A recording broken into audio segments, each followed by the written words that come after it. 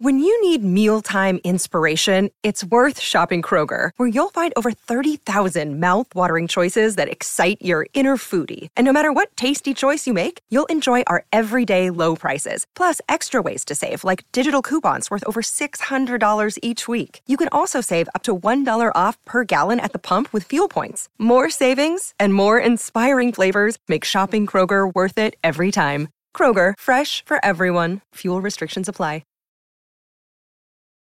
Let's switch gears to the draft. This is going to be a special weekend for so many young men.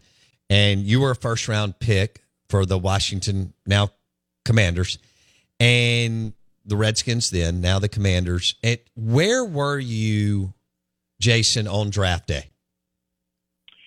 Yeah, that was a real week, I tell you, being able to be a part of that, where you work so hard as a kid and then you grow up and now you see your dream actually becoming a reality, and it's so close.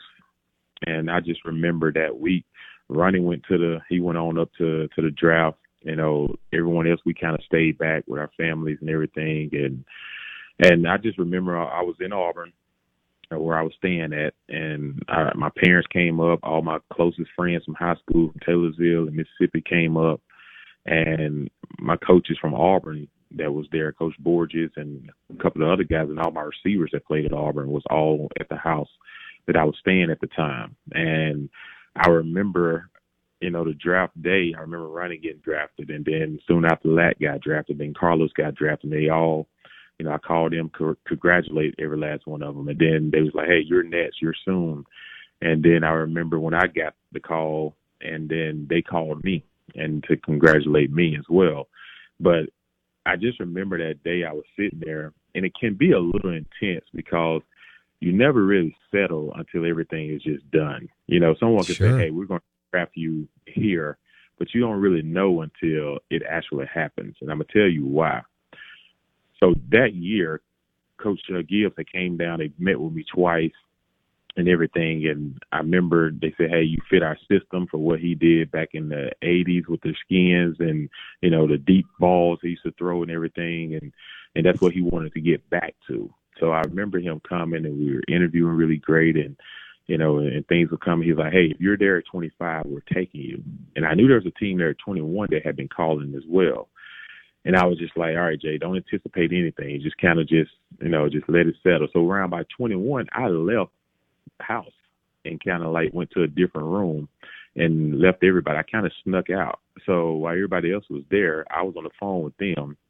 And then once I hung up, I just kind of waited.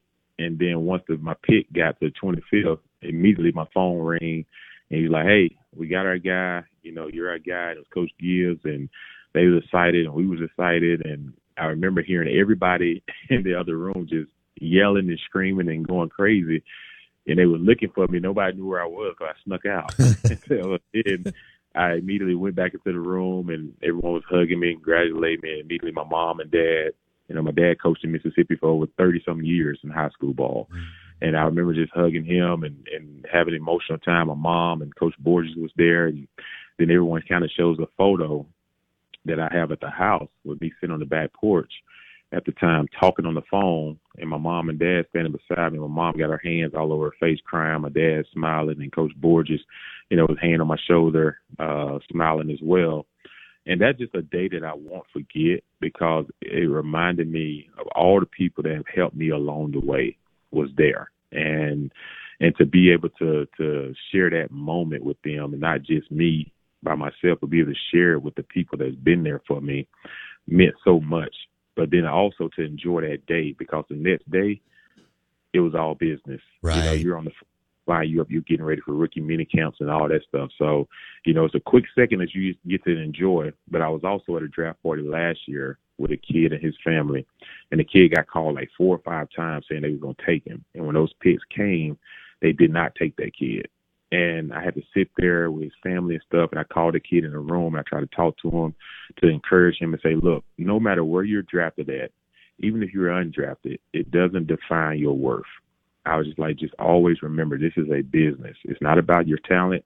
It's about what they need at the time, and it's a business. And try to lift his spirits, because I've seen the other side of it as well, with the pressure put on this kid and things didn't happen the way that they thought it was going to happen. All right, talk about that. You walked into Washington as the first round pick at quarterback. You've got a really good family support system and so on. But, how was that transition, that pressure? Because, that's a big, big football market, and you're QB1. What was that like?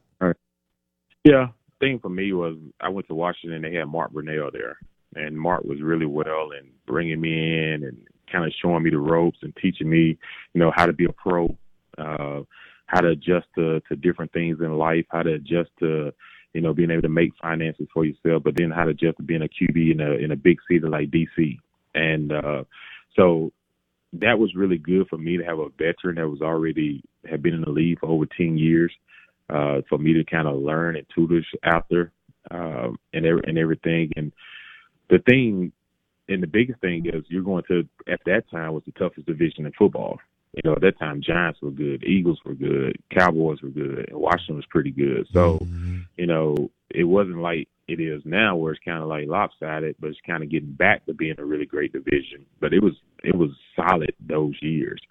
And it was a lot to try to have to live up to, because you're going to a fan base that's just so destined to want to get back to the Super Bowl. It had been, at that time, maybe 15, 16 years or something. They'd been to a Super Bowl. So everything was always about Super Bowl, Super Bowl, Super Bowl, to the point that our owner and everything, he felt like you could pretty much just kind of, I can just plug people in here and there, instead of like letting guys develop and letting the team develop and drafting young guys together so they can develop. So that was different, because I was a very young player on a very veteran football team. I got there's a lot of guys 8, 9 years, and I was like one of the young bucks. So it was hard because you really wasn't grooming with someone around your age. Everyone was way older than you were.